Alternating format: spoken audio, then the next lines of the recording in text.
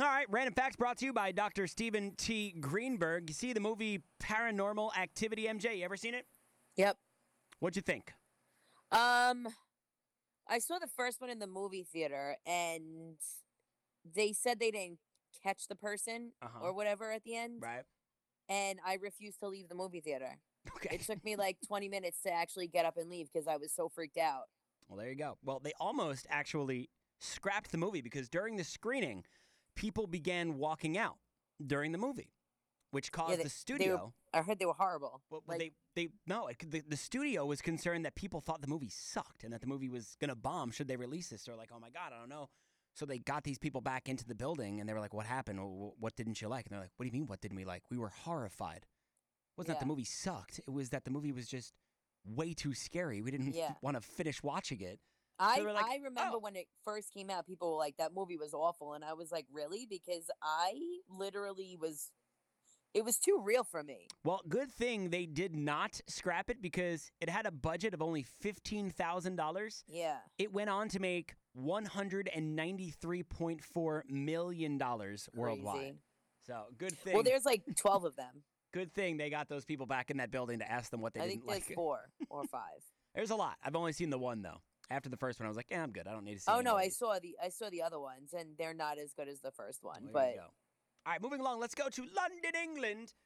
Did you know the Queen of England has somebody break her shoes in for her? Oh, that's a horrible job. Before she wears them. By the way, the Queen of England, we've also learned in previous random facts, is a certified mechanic. Like, she could honestly be driving around London in that nice little fancy car she has. It could break down. She could get out and fix the problem.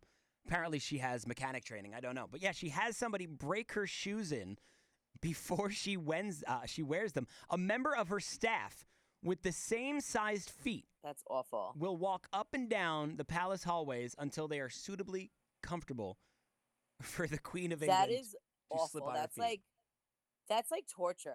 That's like torturing. It's the best job in the world. Hey, your job is going to be just breaking in my shoes. You don't know what it's like to wear heels. They're painful. Well, I don't assume that this person's wearing them for 6 days. I think it's probably just for like a couple hours a day. They're just breaking them in a little bit. Yeah, for her. And you know how painful those hours are? She's probably got blisters, and her feet are probably disgusting. I would argue that it's probably worth it with what the palace pays her. I would assume the palace pays pretty good money to break in the Queen of England's feet, if that's your only job. No, the back rubbing, no. All right. No. So you would not be applying for that job? No, I don't want any. Should we ever lose our job in radio? You sign up for a job that's painful. Okay. Well, this job Punch me in the face. This job could be painful at times. You got to get up at 3:00 in the morning. Well, yeah. I mean, different kind of pain, but still, Yeah, it's very painful. It's a 7-minute window in the morning where you're just like, oh my God, it's 3:00. Yeah. Anywho, finally, there was a secretary at a pretty well-known business who was late to work one day because of car trouble. Her boss, I love this story, her boss bought her a Jaguar. What? And said, just don't be late anymore. Bought her a brand new car, not just any car. Not he like could have just called the Queen to fix it and save himself some money. Bought her a brand new car and said, don't be late anymore. This one's on me. It's a nice boss. Has our boss Jeremy ever done something nice like that for us? Has he ever bought us like a high-profile gift, like a car or anything? No, right? You never got a car from Jeremy, right? No, he gets us Starbucks, but then he writes it off. That's true. Expenses. I mean, you can't throw that accusation out there. You don't know if he does that. I don't think he does. I think it comes from his own pocket. He told me he does. All right. Well, I mean, you probably don't want to say that on the air. You probably wouldn't want you to tell the public that. But why? He's not getting them Starbucks. He's getting us. He does get us Starbucks. That's true. A little different, though. If you had to guess as to what person... Oh, not like taxes. No, I know that. Oh. Save the company. Let me well, he's doing it for morale, so... Yes, okay, yes. Team building. There you go. Yeah, of course. You have any idea what boss is nice enough to buy their employee a Jaguar in the hopes that they'll never be late ever again? I want to go with Disney. Walt Disney.